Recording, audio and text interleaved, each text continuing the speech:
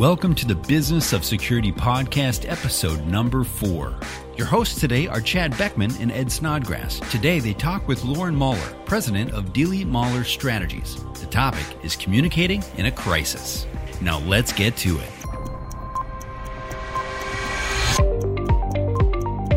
What does the industry need to start talking about that we're not doing today? Information technology is built on a horrible foundation. If we could sort of redo and start from the beginning, we would be so much better off. If you don't invest in it and keep it running, it will blow up. You also have to be able to go in with solutions, not just problems. We have a long way to go if we're going to win this fight. At the end of the day, educated people are really the best countermeasure against all the threats. Thank you for joining us today, Loren. Appreciate you having us here. Ed and I are excited to talk to you based on everything that we've heard about your experience so far and how it, I think, is a very large emerging need in the business community, and that is crisis communications. So before we get started, could you let our audience know a little bit of your background and how did you even get into this thing called crisis communications? Well, yeah, absolutely. And first off, thank you guys so much for having me on today. It's really exciting to get to talk about this subject in general and to really, sum it all up and have a conversation. So I'm excited to be here. So yeah, this is kind of a strange space that I've stumbled into. What Dealy Mahler Strategies does is we work with companies, organizations, different shapes and sizes on strategic communications planning around mostly crisis communications in the cybersecurity space and, play some in the defense and public affairs space as well. But we really help companies increase their impact and then prepare and manage crises as they come up. And as you can imagine, the bulk of that work all falls square into the cyberspace these days. So I got into that. I come from a background. I spent over a decade working in national security roles down in Washington, D.C. I was on Capitol Hill. I was at the Department of Defense. I was at the National Security Council, always dancing in an overlapping space with each job that looked at policy and communications and politics and security and how all of those things come together and how you merge all of those different sides of an organization in order to actually do something and to get something done. So did that from all those different, cool seats around town. And then I moved up to the New York area and I started working in corporate communications in New York and applying a lot of those same sort of broad-reaching communication strategies to corporate clients. And naturally, a lot of that work fell in the crisis space. When you work in politics, that's pretty much just what you do, second nature. And turns out it's an actual thing out in the real world. So I was working with clients in that space and really started seeing that there was a big need and a gap, if you will, in the space between the priorities and the business objectives that companies had and how they still met those objectives when there was a crisis. And the space of cybersecurity, how those things, when you got into a crisis that involved a data breach or some other type of cyber incident, then it became a little bit less clear. Everybody's playbook got a little fuzzier. And so that's a space that I moved into and have been working in ever since. Exciting. Wow. So in total, how many years? How many years does this make now that you've been in this role function? Well, Dealy Mahler Strategies stood up about 2 years ago now. So congratulations. Over a 15-plus odd year career, the last two of which have been focused primarily in this space. Great. Wonderful. So with that, Ed, you had a couple of questions you wanted to launch right in with Loren. I did. All right, fire away. So we were kind of talking before we started to record, and you said something in just our casual conversation that really kind of struck me. Essentially, you said that, companies really are either getting ready for some type of cyber incident or they're responding to it. And I think that is an incredibly accurate statement. At SDS here, we obviously, like I said, we work with, some breach cases as well. We function as expert witnesses and so forth. And I really want to get your perspective on something that we've seen a lot, and you probably have as well. And that is, companies that create an incident response plan. Either they put a lot of work into it to create internally themselves, or they bring a third party in to assist them with that. and it gets created, and perhaps it satisfies a compliance requirement that organization might need to use it for. But then it kind of gets stuck on a shelf in the hopes that it will never be needed. I want to ask you, so along with a good plan goes a good crisis response team, right? And so I want to talk to you about what's the importance of having a good crisis response team, and then, rehearsals and tabletops and all the things that go into, effective crisis response. I know it's kind of a broad-based question, but I'll just let you take it from there. I think you pretty much hit all of it there. So I'll just start talking, and you guys stop me in about an hour. To get to the part of your question about the need to have a specific cyber response team, an incident response team, I think this is a critical component that is basically at the core of everything you do. Somebody has to be making decisions about something and actions to take in the heat of a moment, and you want to make sure that the people involved in that decision-making process are the right people, that they're going to maintain their calm in that situation, but that they're also representing the right parts of your organization that are going to be impacted by any type of an event. So a lot of times you see, a handful of common mistakes that people say, well, we have a team. We have a team that's ready, and you look at who is involved in that team, and it's really great representation from the security side of the house, and then it stops. Well, that's great if you're really just worried about protecting and defending the security side of your house and not anything else related to your business.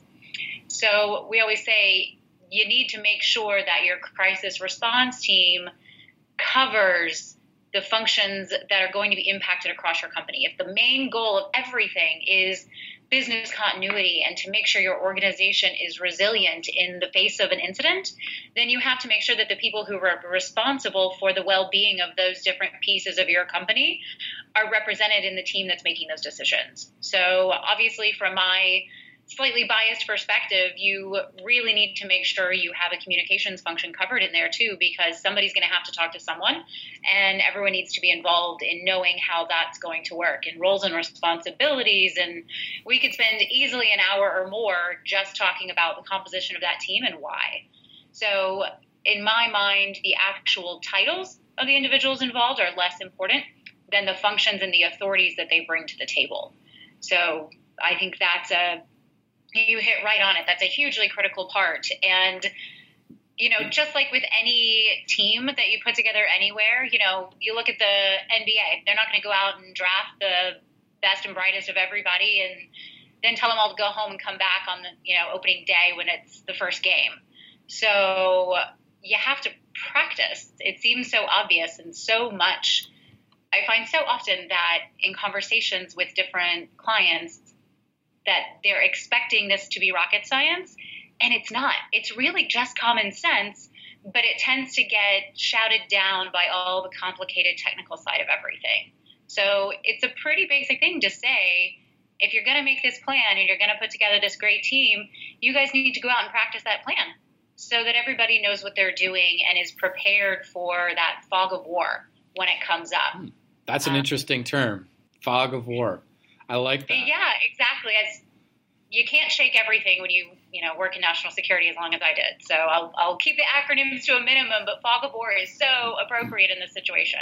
No, that's great. So it seems like today that companies are almost judged on how they respond to a cybersecurity breach incident as opposed to whether or not they were actually breached in the first place, right? It seems like there's maybe even an expectation out there that, infrastructures are so complex now. The threat landscape is so vast and so dynamic that, there's almost an expectation that at some point a company is going to get compromised in some way. And so when it comes to a breach, a company discovers through whatever reason, okay, well, there's been a breach. They've got a crisis response plan that, they've got a team in place or what have you. In your opinion, what's the most important singular factor? And again, they're all important. So I'm not, I don't want to say, well, if you do this, then everything else will fall into place, because we all know that's not going to happen. But, what's something that you see as you work with clients and that you've seen, throughout the course of your government experience that really is maybe something that if you focus on that or you've practiced it or you have it in place, it maybe makes the other things either a little easier or the rest of the plan run a little more smoothly? I think that's a great question, and I'll absolutely repeat the qualifying statement there of just because you pick one doesn't mean you can ignore the others. Right. Because there are so many that stretch across so many different functions of your company, that stretch across not just communications, but the technical side and mitigating the impact to networks and reputation and all these different things. So I would say the one thing that is often overlooked, and if it's not overlooked, it's fairly regularly undervalued, is, again, not to inject my own career bias into this, but it really is the value of effective communications. You get, when something happens, the immediate chaos that ensues and builds after that. From that initial moment where someone goes, oh, darn, something just happened, to the build where everyone else has that same reaction and gets drawn into it. Then there tends to be a myopic focus on the specifics of what happened, what's going on. I need details. I need to know what's happening. And unless you have a plan with steps that you've trained to that are almost second nature, or somebody in that team whose responsibility it is to look beyond just the specific technical what happened here, then you overlook some of those broader pieces. And when I say the communications in the immediate aftermath, I mean somebody needs to start acting on that. Someone needs to make sure that you have a statement on hand in case there's a leak. Someone needs to be preparing effective notifications to the right stakeholder groups, even if you don't know who those are going to be quite yet. If you've done the work ahead of time, you already know who your different stakeholders are and who might need to be communicated with in various scenarios. Because it's not always going to be everybody all the time, but having already made 80% of those decisions ahead of time makes it easier to make them when they need to be done. And it's such a matter of timing. Everything doesn't happen in a nice, easy, linear fashion where something happens, you find out what it is, you decide who to talk to, and then you decide what to say, and you go do it. All those things are usually in a big, giant swirl all at the same time. So planning ahead and knowing some of those things really does make a big difference, and not overlooking that fact. You can look back at 2017 and see more examples than I care to count of companies who lost focus on the side of the broader picture and didn't communicate effectively, and the consequences were exponentially worse for them in the long run. The costs were higher because they didn't communicate in a good way. They didn't communicate in an effective way that actually reached the groups they needed to reach. Now a word from our sponsor, TrustMap, the business management system for security leaders. Let's hear from Aaron Pritz, president of Aaron Pritz & Associates, as he identifies how TrustMap provided a real solution to a real problem. My biggest problem was I inherited the incumbent GRC solution, which felt like from an ex-auditor to come up with some pretty simple risk assessments to assess against a standard operating procedure or a NIST control framework, things like that. It would take months and hundreds of thousands of dollars, cumulative to millions of dollars, to put what I would describe as, a glorified spreadsheet. And I've heard other CISOs use that term. I can't claim credit for that term, and it's not a positive light term. I was introduced to TrustMap. I actually found some stuff online as I was spending some time over the holidays looking for the biggest problems that I had faced in information security risk management and really unmet needs and how those could be solved in different ways. And I've got a caveat that I'm not a go buy another tool type of advocate. In fact, I think there's too many tools in information security, and I think we need to do more to consolidate tools versus just keep adding them on. If you wrap all of the stuff that I just set up into one package, I would say if you want to do very effective assessments and set those up with little to no overhead, make them align to maturity frameworks, GDPR, NIST, CSF, anything that you want that's standard, and basically have very interactive assessments that you can get results back, have control owners. You've got your assessment thing solved in way less time and spend than doing something like Archer or really any of the other GRC products. I would not qualify TrustMap as a GRC. I think they do some GRC-like things, but I would say that they're everything that GRC wanted to be but didn't get there. We'll come back later in the podcast to hear more from Aaron about his experience with TrustMap. For now, listeners of the podcast should know they can schedule a free trial of TrustMap at trustmap.com/business. Now let's get back to the show. So you just gave us a whole bunch of information to try to unpack. I have a tendency to do that, so I'll talk until you stop me. All right, so a couple of questions there. Let's say it's an event that occurred that requires external communication. Is the person that needs to deliver that message for a business different for that external communication based on industry or company size? And let's take two types of companies: enterprise, which are large corporations, and maybe the small, medium business space. Is the communications plan outward, at least on the initial announcement, to, let's say, the public? We've had this negative event occur. Is that going to be generally the same person? Let's say it's the CEO, corporate communications, whoever that might be, right? Can you help guide our audience a little bit? Yeah, I think it's funny. There was a lot in that question that has its own series of answers. Okay. So it's not just if you're small, you do this. If you're big, you do that. It breaks down even more so into the type of incident. Did you have an incident that is really catastrophic, going to impact your business, or was it something on a smaller scale? And there are different considerations for, small and mid-sized businesses as for larger enterprises. I tend to approach it and talk through it with different clients from the perspective of, what are your main objectives? And at the end of the day, everyone's main objective is to continue your business. Everyone's objective is business continuity. So what is it going to take for your business to keep functioning?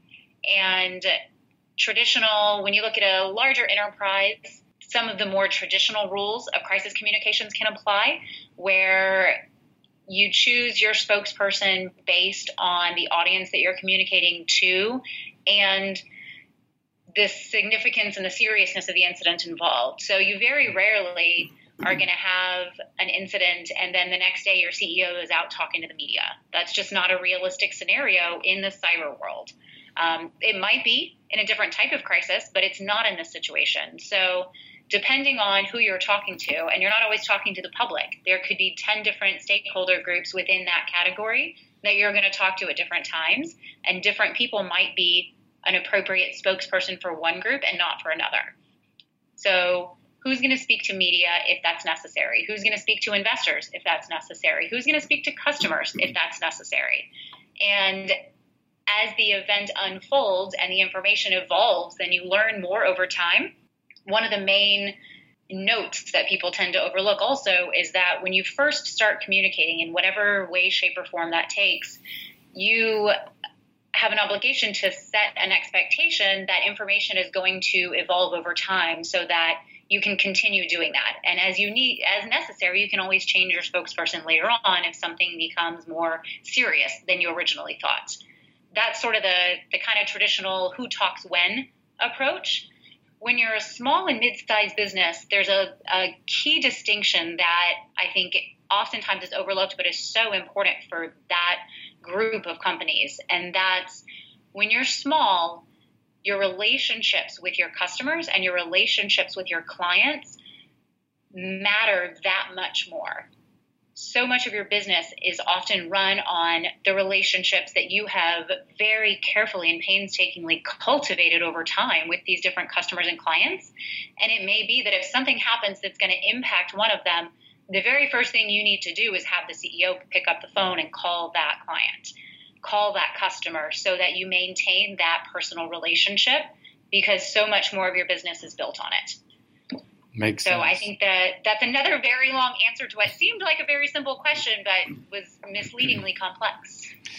Yeah, I think this is an education for, at least I can speak for myself, and I'm sure some of our listeners too, that crisis communications is a whole discipline upon itself. And what you described to us just in answering that question is all of these work streams and scenario planning that need to be thought through and then get people on board to understand their role when certain events do occur that triggers their participation.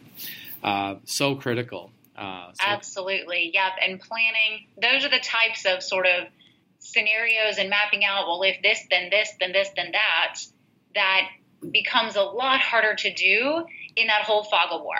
Like we were saying, after something happens and it's a little bit of, it's chaos everywhere and people are trying to figure out what's going on, it's harder to really think through all the nuanced steps that are necessary to succeed in those various scenarios. So having them mapped out and making sure everyone knows their role and has practiced their role ahead of time makes a huge difference to whether or not you can pull that off. Yeah. And I mean, just establishing some degree of muscle memory, you have to do that, right? I mean, absolutely. The IT staff, the security staff, the communication staff. I mean, all of those individuals need to be trained well enough, at least within the disciplines of their role, to have the skills, the baseline skills, to be able to adapt to whatever the crisis is, right? Right. And there's always, when it comes to the training piece, I always tell people it's not just training, it's training in a realistic setting. So there's a time and a place for a tabletop where everyone's got a script and you're talking through steps 1 through 10 to figure out, okay, you've got 1, you've got 2, we're all going to talk about 3, whatever that is. But you can't stop there. There also has to be, particularly the more complex your plans are, the more complex your organization is, by nature you're going to have more complex response plans. It's important to train in a realistic scenario. So it's important to actually surprise, here's a thing. And as everyone's adjusting and role playing and doing the things they're supposed to be doing in response to that, do something that real life would do. Throw in an injection. Throw in a random information leak that somebody accidentally put out on Twitter. Or somebody, gets a phone call from a random reporter who got tipped off. So throwing in that element of real life, because you're very rarely going to be in a fully controlled experiment as something is happening. Right. So throwing in those sort of unknowns makes a really big difference to helping everyone realize how they might actually react in that type of a scenario. So what you're really describing is what I refer to as a data breach tabletop exercise, I believe. Is that correct? Messy one. You got to have a messy one. Right. With the injections, the surprises, catch people off guard, get them to sweat a little bit or squirm in their chair. And that's when the tabletop, the exercise, the planning, everything is a success. Exactly. If you get to the end of it and everyone says, well, that was super fun. All right, see you on Wednesday. Right. You probably didn't make it messy enough. Yeah. And I'm not sure anyone really had much to take away from it. Yep. How often should an organization conduct those exercises? Oh, that's a great question. I think there's answering every question with, more than one answer. I think that scenario planning, the training, is tied to the planning. How often do you update your plans, and how often do you update the people who are on the team that are responsible for that plan?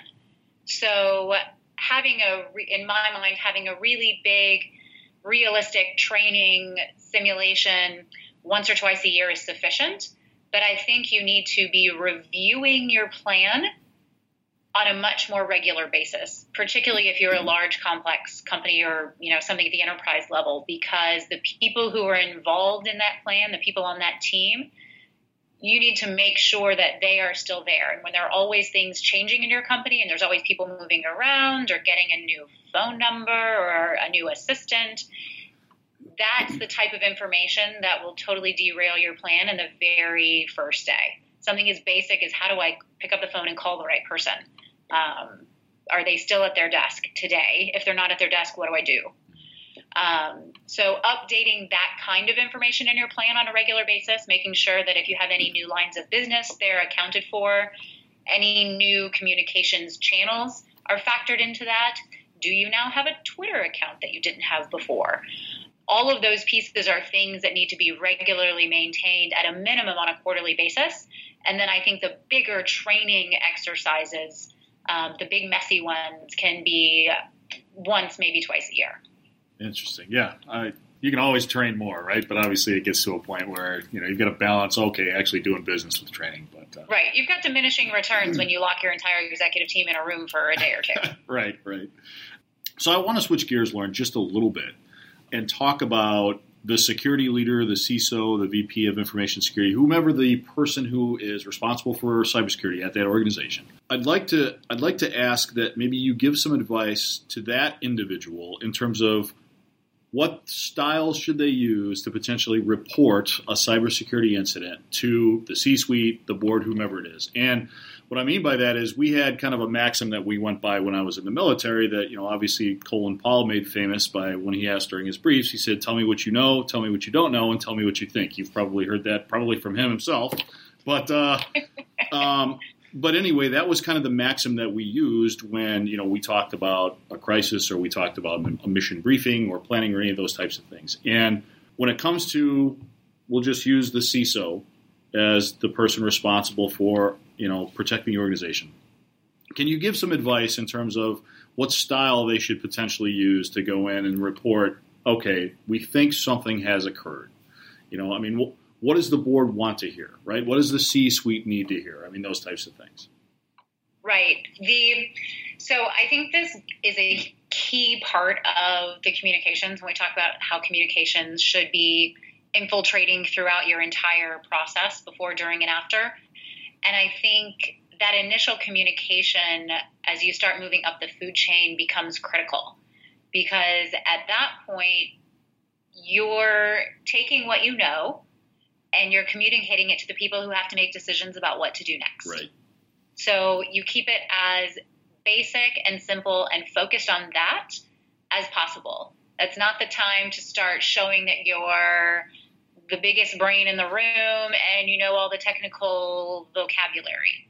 Nobody cares. Nobody even knows what you're saying. It's a time to be very straightforward about exactly what you said, what you know, what you don't know, and what the possibilities are of what you could find out, as well as the timeline for when you'll have more information. That's a very key part. So in my mind, the objective in that conversation is to make sure that at the end of it, the person you're talking to, the senior decision maker, executive, whomever that you're speaking to, knows what's going on as clearly and as succinctly as possible so that they can then start making decisions about what do we do next? Which plan do we pull off the shelf? Which scenario do we trigger? Who needs to be involved? Who gets pulled into this? Because their job then becomes handling this from their role at the top of the organization. And I see your job as sort of the owner of all the information as making sure accuracy is driving those decisions, making sure that it's not a guessing game, that you're not saying, well, we think it could be this horrible thing here, and then that's the takeaway from the conversation. That's not what you're trying to do. You're not trying to go in and scare anybody. You're trying to be very realistic and maintaining a complete adherence to the set of facts that are in front of you and the potential paths that you could find yourself going down based on what you know now is hugely important. Yeah. I think that answers the question. It does. No, it really does. And I think that, you mentioned something earlier that I think is a key through all of this. And that is when you said that, you have to set the expectation with the decision makers that, look, we're going to continually get updated information, right? So this whole scenario might change. And, you need to continuously kind of set that expectation and say, look, as smart as we get, we'll make sure that you know what we know and you know what we think kind of thing. So that. Exactly, right. And we will come back to you here, and here and tell you what we know then. Yeah. Because I think you'll find yourself in those kinds of conversations where putting yourself in, say, the CEO's shoes, oh my gosh, I just got all this information. Their lives start flashing before their eyes. They start imagining every horrible headline they've read in the last 6 months with their name in it. Yeah. And rapid fire questions just start coming. And there's probably not answers to 85% of those questions, but it's important when they are asked to say, we don't know yet. We don't have that information yet. Taking guesses at that point is really just going to spin everybody up and send them off into, downward spirals that aren't necessary. Yeah. So maintaining the calm and maintaining the sense of, no, really, here's what we know and here's what we don't know. And those really important questions you have, we're working to find answers to those, but I'm not going to guess at those answers right now because I don't want to be misleading. Yeah. I think it's a really important thing.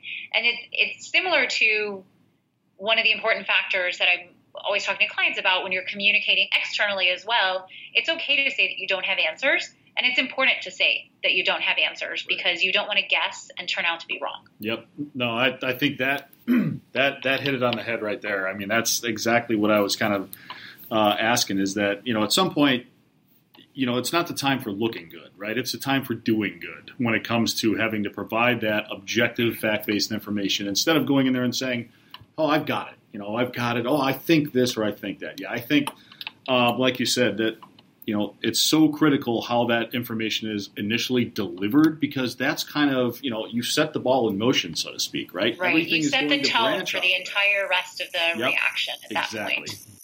Now let's hear more from Aaron Pritz as he describes what TrustMap is in his own words. The other parts of my job is with program maturity. Some really nice things that the product's doing to, rate yourself via the control owners that actually own controls, and again, very interactive assessment tools to kind of rate yourself and rate your program and be able to see, are you moving the ball or not? I think over-investing in anything and everything and having tons of funding that doesn't really get spent effectively is a problem in security. So you've got to really measure where you're moving the needle and really align that to your portfolio and program management, which you can also do in TrustMap. What is TrustMap? I would really say it's the framework alignment of GRC into the ability to do assessments. I think it really does a lot of the things that GRC wanted to do, but again, more, and in less time and far less money. It's all the portfolio and program management that currently in InfoSec groups are cobbled together through Microsoft Project, and SharePoint, and Excel tracking, and PowerPoint status updates. And then it's also program maturity measurement, which right now a lot of programs, including my prior program, we were basically doing everything in Excel and PowerPoint to try to keep tabs on where are we pushing the needle, where not. And again, spending hours and weeks and months working on some of the stuff that I saw right out of the box in the first 30 minutes of the demo of TrustMap.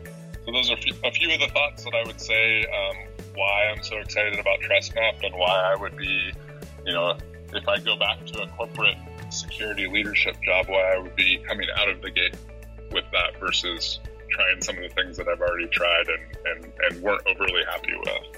Remember, listeners of the podcast can schedule a free trial of TrustMap at trustmap.com/business. Now let's get back to the show.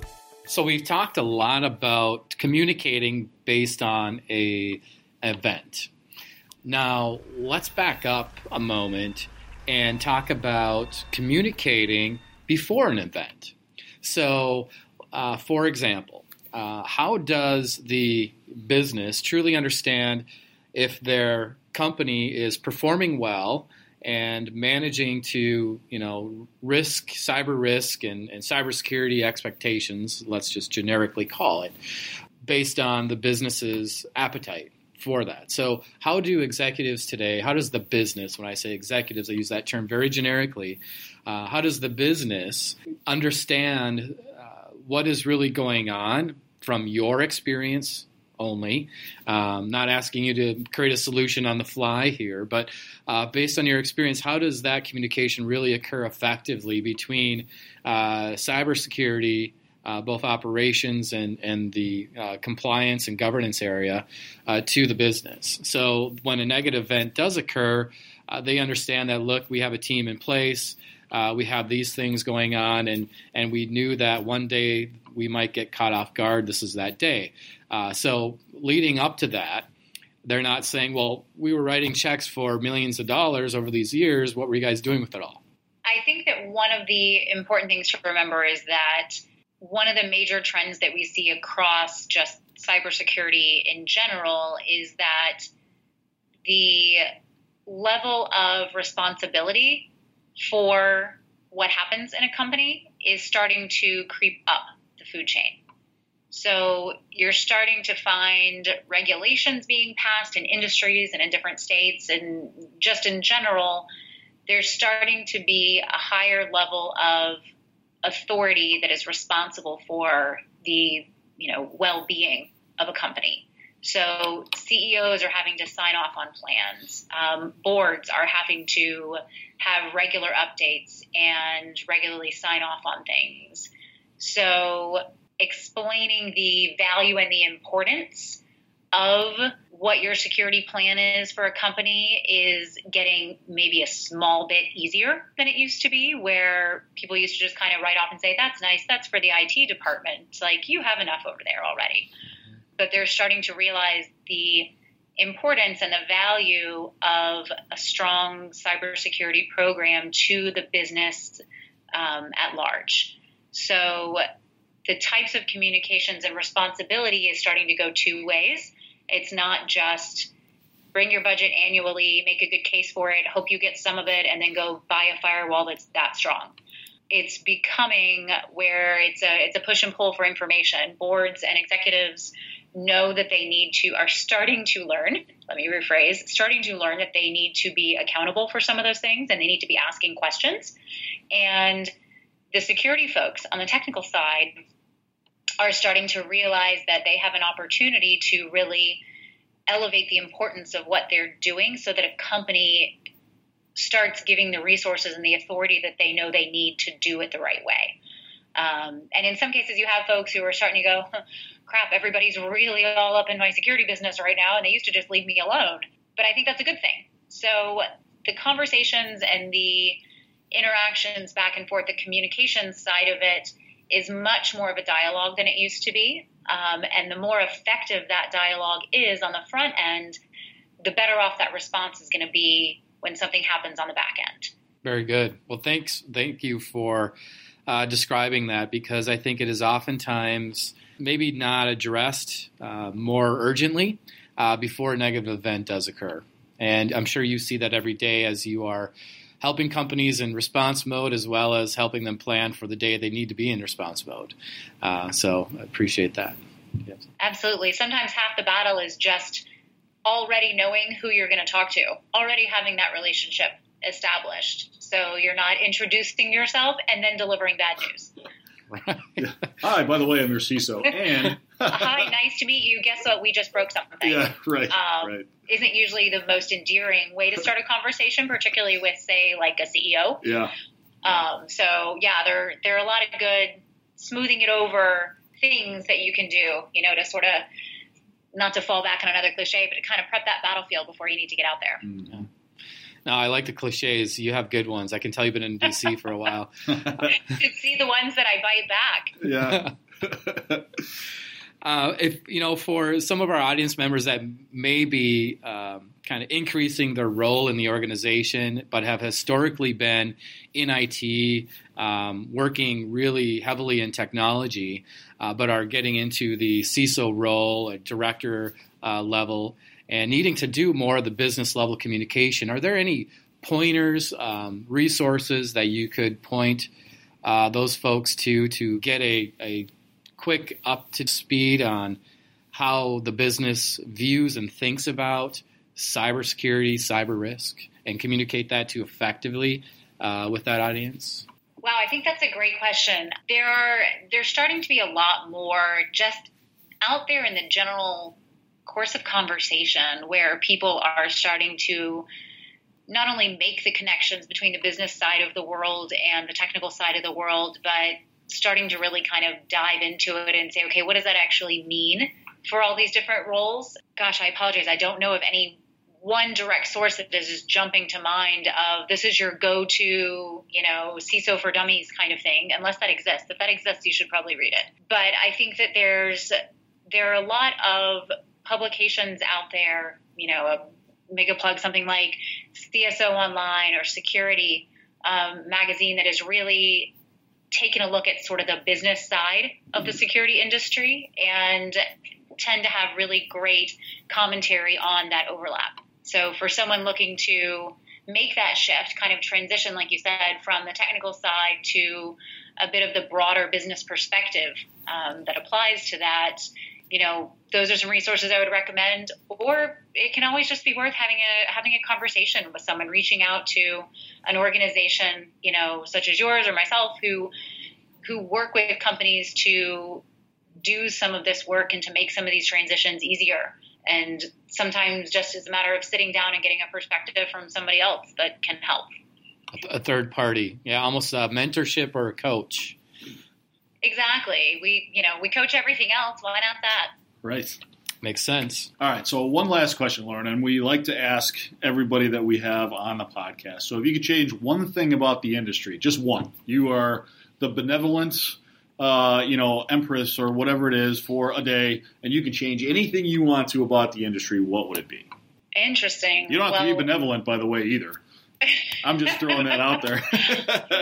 No, we're diplomatic. I'm in communications. We're always benevolent, or we at least let you think that. Right. I would say, again, from my perspective, one of the changes, waving the magic wand and changing just one small piece of the mindset that I tend to see a lot of executives having towards security, is to not undervalue the role that good planning and good communications throughout the process can have. That being able to communicate internally amongst yourselves as you're planning and preparing things ahead of time and bringing the right people into the conversations will pay off infinitely more than the time and resources that you spent doing it in the first place when something happens. That effectively communicating with your customers isn't something that should be at the bottom of your list. Effectively communicating with your staff, with your board, with all those different groups. I think if I had to wave the magic wand, it would be basically stop rolling your eyes at the idea of the impact communications can have, because I tend to get a lot of eye rolls. People say, oh, communications, that's nice. Yes, we already have a PR team. They already do stuff. Uh-huh. Okay, all right, that's fine. I agree that you probably do. But there's a lot that can be enhanced and done that in reality, at the end of the day, is going to save your ass when you need it. Right. And I think that's a piece that tends to get overlooked. So that overlay of communications throughout this process, I think my magic wand would sprinkle that type of pixie dust across the place. Yeah, that's a good one. So it kind of goes back to the old saying, is an ounce of prevention is worth a pound of cure. Exactly, right? And this is way easier than anything the doctor says. Yeah, exactly. Right. Exactly. Yeah. I rarely show up with needles. You're welcome. Right. Well, Loren, we really appreciate you spending time with us today, educating our listeners about what it means to prepare and design crisis communication, particularly with regard to cybersecurity and not the matter of if but when scenario that we are all finding ourselves in, whether we're a consumer or a business. So if people want to reach out to you directly and get in contact with you, maybe they have follow-up questions or they'd like to have a more in-depth conversation, how would they do that? Sure, yeah. Always happy to chat with anyone who's interested in this kind of a conversation. I would say the easiest bet is to head to our website. It's DealyMahlerStrategies.com. Nothing super complex. And there's contact information on there. You can learn a little bit more about who we are and what we do. And email on there, phone number on there is always the best. And we'll apply that website to our podcast website so our listeners can go there as well to find it. Thank you very much. We appreciate your time today. Yeah, thank you guys again for having me. This was a lot of fun. Clearly there's a lot to talk about, and if you're willing to have the conversation, it could go on quite some time. So I appreciate the chance to chat. All right. Thank you, Loren. Thank you very much. Thanks for listening to the Business of Security podcast. A special thanks to today's guest, Loren Mahler, president of Dealy Mahler Strategies. Your hosts today were Chad Beckman, founder and CEO of Secure Digital Solutions, and Ed Snodgrass, Chief Information Security Officer at SDS. You can connect with Chad and Ed on LinkedIn and learn more about Secure Digital Solutions at trustsds.com. Our show was produced by Dan Rollins with Livewire Films. You can find Dan on LinkedIn and learn more about Livewire Films at livewirefilms.com. Check out our next podcast episode with Chris Veltos, cyber risk strategist at Prudent Security. The topic is grooming future security leaders. You've been listening to the Business of Security podcast, and that's a wrap.